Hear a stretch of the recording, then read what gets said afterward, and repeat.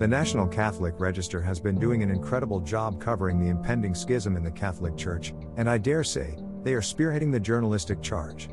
That's because those folks at the Register are smart, and they've got their ear to the ground on this one.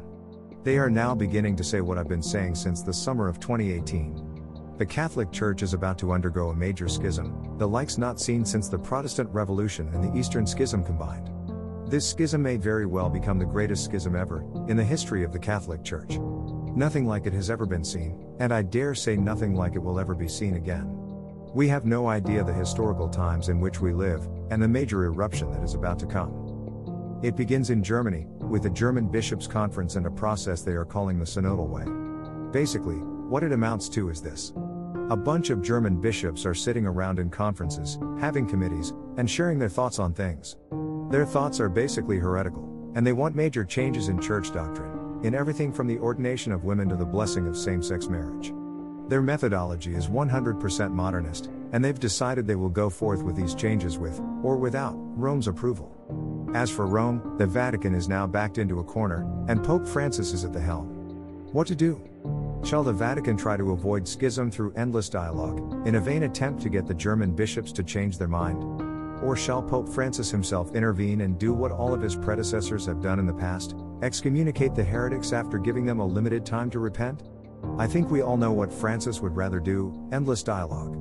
But if he goes down that path, he weakens his own authority, setting the stage for the process of the synodal way to repeat itself in other nations around the world. Either he acts now, decisively, to contain the schism, or he goes into endless dialogue while watching the schism grow worldwide. Truthfully, I have no idea what Francis will do. Like everyone else, I will just have to watch, wait and see. Already, the schism is taking root, and the heresies are metastasizing. Dissenting voices are rising up in Austria and Switzerland. The whole German-speaking Catholic world is preparing for a repeat of the events of the 16th century. Next, we'll see the heresies metastasize into the English-speaking world, just like they did in the 16th century. However, things are different now. In the 16th century, the English-speaking world consisted of just 2 islands. Today, it spans 3 continents. If the German synodal way spreads into the English-speaking world, it will span the globe in a very short time. Once it enters the English-speaking world, there will be no stopping it from becoming a global movement, as the Anglosphere spans the globe. From there it will enter the Spanish-speaking world and so on. How close are we from it entering the English-speaking world? As an English-speaking American, I can tell you the descent to orthodoxy is already present, active, and it's been here for a while. However, the schismatic language has not yet materialized in the Anglosphere. Just give it time, however, because the underlying attitude is very present and ready to go. If Francis is slow at nipping the German schism in the bud, their cancer will spread into the Anglosphere very quickly. When it does, all hope is lost. The schism will go global overnight. The United Kingdom, Ireland, the United States, Canada, Australia, and New Zealand will all find themselves in the throes of a schismatic struggle between orthodoxy and heresy. It will happen faster than anyone can imagine, because the soil has been primed for it for decades. Dioceses will pull away from Rome, one at a time, and parishes within dioceses will pull away from their bishops, one after another. The soil in the Anglosphere is so fertile for schism, I can't even muster the words to describe it. It only requires the right circumstances to move forward. A breakaway Catholic Church in Germany, with a Pope in the Vatican who does nothing about it, will be more than enough to start the process in the Anglosphere. The irony to all this is humorous. For years, Pope Francis' advisors warned him about those dangerous American conservative Catholics, and how those conservative Americans might break away from Rome because of Francis.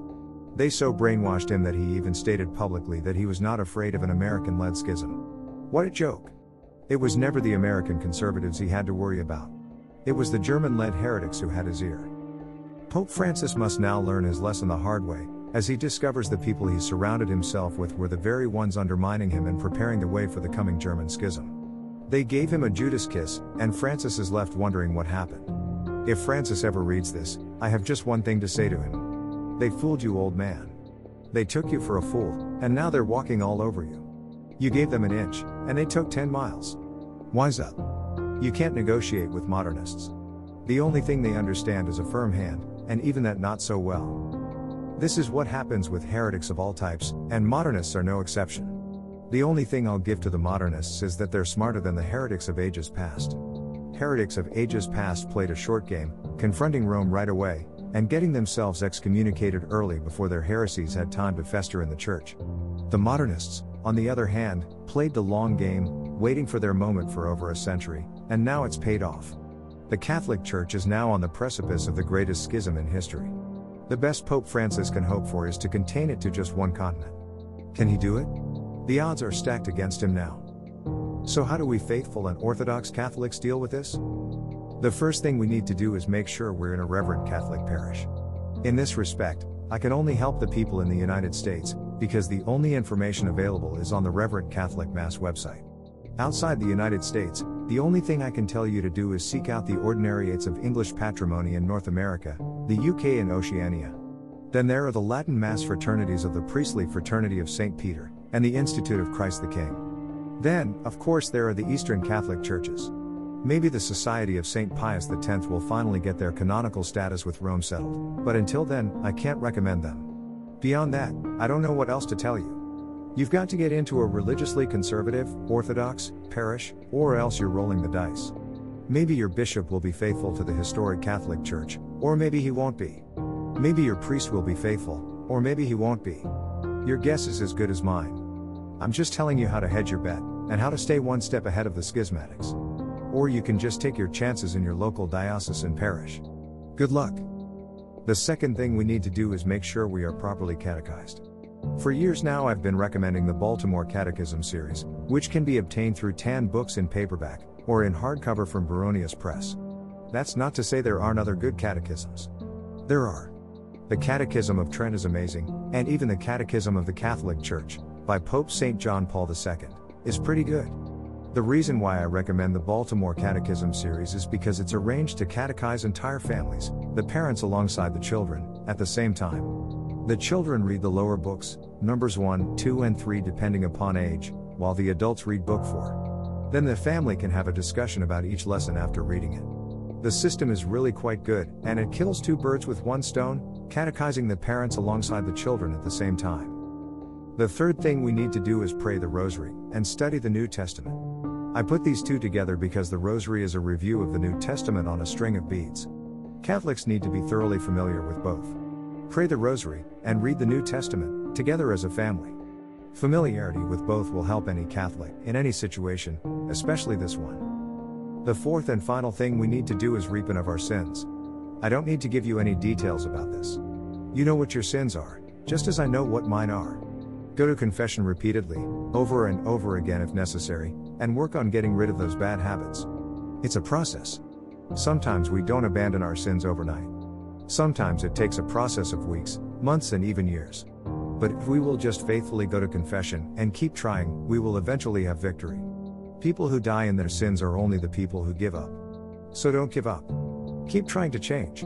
Those who keep trying and never give up eventually accomplish their goals, even if it takes a lifetime. Sometimes God doesn't look at how successful we are. Sometimes He just looks at how hard we try, and kept trying, and never gave up trying. That's because He sees our hearts. Beyond this, I don't know what to tell you, except to wait, watch and pray. The schism is coming, and it's going to be large. What we don't know yet is how large. It will definitely encompass all of Northern Europe, just as the last great schism did in the 16th century. The real danger is at leaving the continent. If the schism spreads to North America, containment will be impossible. The entire Catholic Church will be ripped to shreds in a very short amount of time. The only thing we can do is protect ourselves and our own families from the heresies that will envelope us all. Follow the 4 points I cited above, and you can avoid being carried away in this nightmare. All of my ancestors were swallowed up by the schism of the 16th century. I believe God led me to convert to Catholicism in 2000 for a reason. Perhaps it was to prevent as many American Catholics as possible from being swallowed up in this coming schism. I can only hope and pray people actually listen.